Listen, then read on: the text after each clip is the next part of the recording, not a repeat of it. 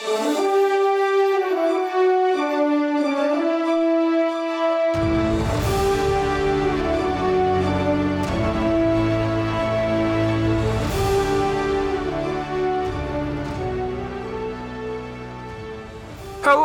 and welcome back to Archives of Fabella Daily, the podcast where you give me 10 minutes of your time, and I give you a new peek into the alternate history of a magical world. Today is October 14th, equal to Libra 22nd. Books are available on Amazon. Please rate and review the podcast on iTunes, or wherever you listen to your podcasts. And hit that subscribe button for more great stories right in your feed.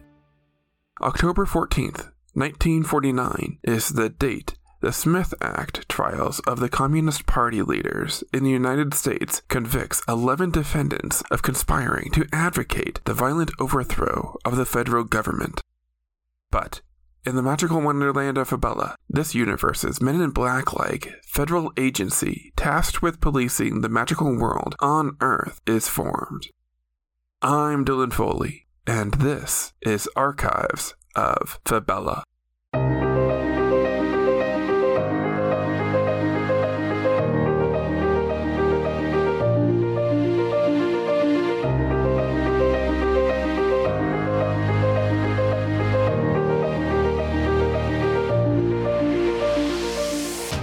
Beyond our world, there is love. Beyond our world, there is war. Beyond our world, there is life.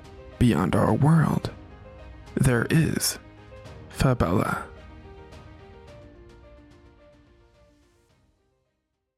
Libra 22nd, 5949 FY Fabella year, equal to October 14th, 1949 AD Earth year. Following the 1941 Roswell incident, America entered into an alliance with the Electra insurgency in their fight to liberate themselves from the dreaded bloodborne regime. The secret war and allegiance results in numerous refugees from Fabella making their way into Earth.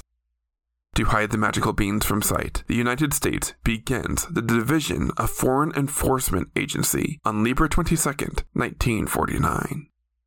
Commonly known as the Division, or the DFEA, this federal agency was originally a secret task force under the CIA.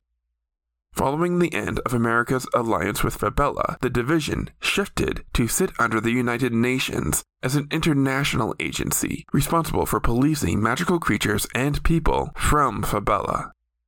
The Division conducted their business strictly as a catch-and-release program. Their goal was to catch refugees and fugitives who found their way into Earth from Fabella, then ship them back to their homeworld to face sentencing. Likewise, the same thing was done in Fabella, with people from Earth being caught and sent back to the Division to answer for their crimes. The Division's main concern was preventing rival countries from obtaining Fabellan technology and using it to start wars. There was at least one Nazi spy ring in Fabella during the 1940s, and the Soviet Union also had operatives trying to obtain magic as well. During the technology age, from 1969 to 2012, Earth and Fabella existed in a Cold War.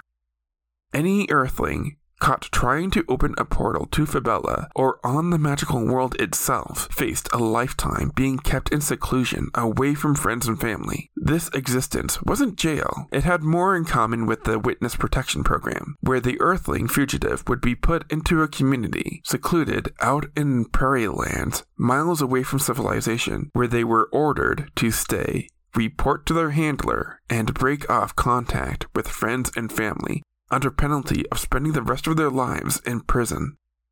The Division was not an evil organization, nor were they a wholly altruistic agency. Like most things in Fabella, their history and laws very much existed in that moral gray area. Plenty of heroes and villains operated within the Division's ranks during its existence. After 2012, the Division relaxed its stance on refugees and fugitives from Fabella. In the year 2025, Fabellan life was formally merged with Earth, and the division emerged from secrecy to become a public agency still dedicated to policing magic on Earth.